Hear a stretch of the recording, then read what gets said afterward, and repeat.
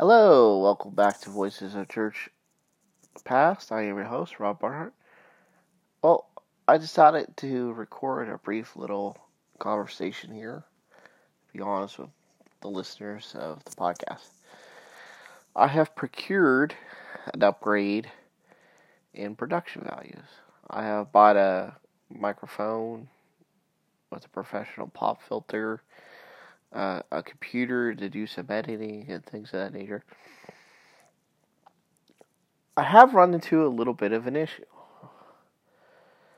The company in which helps me release the podcast in a bunch of different places, it kind of streamlines that for me. Anchor, in which most of you probably listen to this show on, seems to be having some kind of issues with its website, to where you can't go to the website and utilize the tools like you can on the app.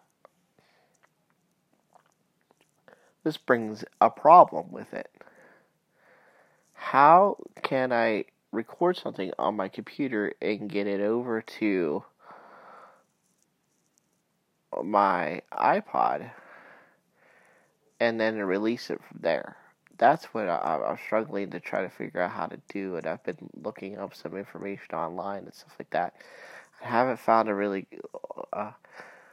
good alternative that works as of right now.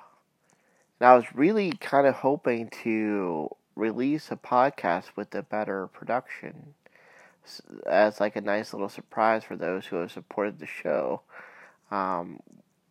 since our existence. But so far, I've not managed to figure out how to do that yet. So I guess what I will need to do is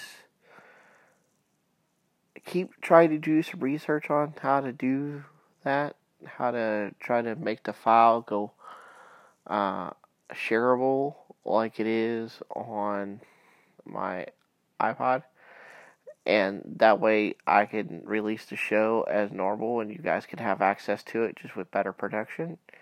If I can't find a solution, then I'm going to have to maybe think about some kind of other way of doing the show, because I don't know how much improvement it will be, but I know it will be significant, and I think a lot of you would enjoy that. So I'm kind of stuck at, if I can't figure out what the problem is with the website, what to do, whether to kind of post it somewhere and leave people find it with the better production, or just keep doing it like I have been doing it.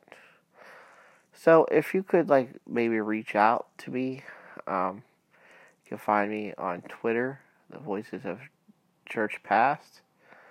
Let me know what you think.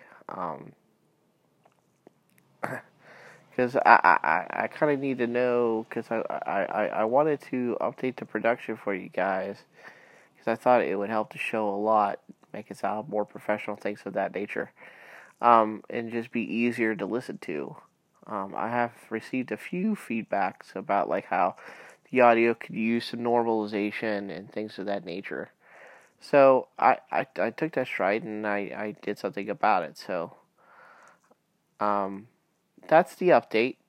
We're trying to improve the podcast to make it more listenable for you folks. So what I intend to do is record Saturday and Sunday.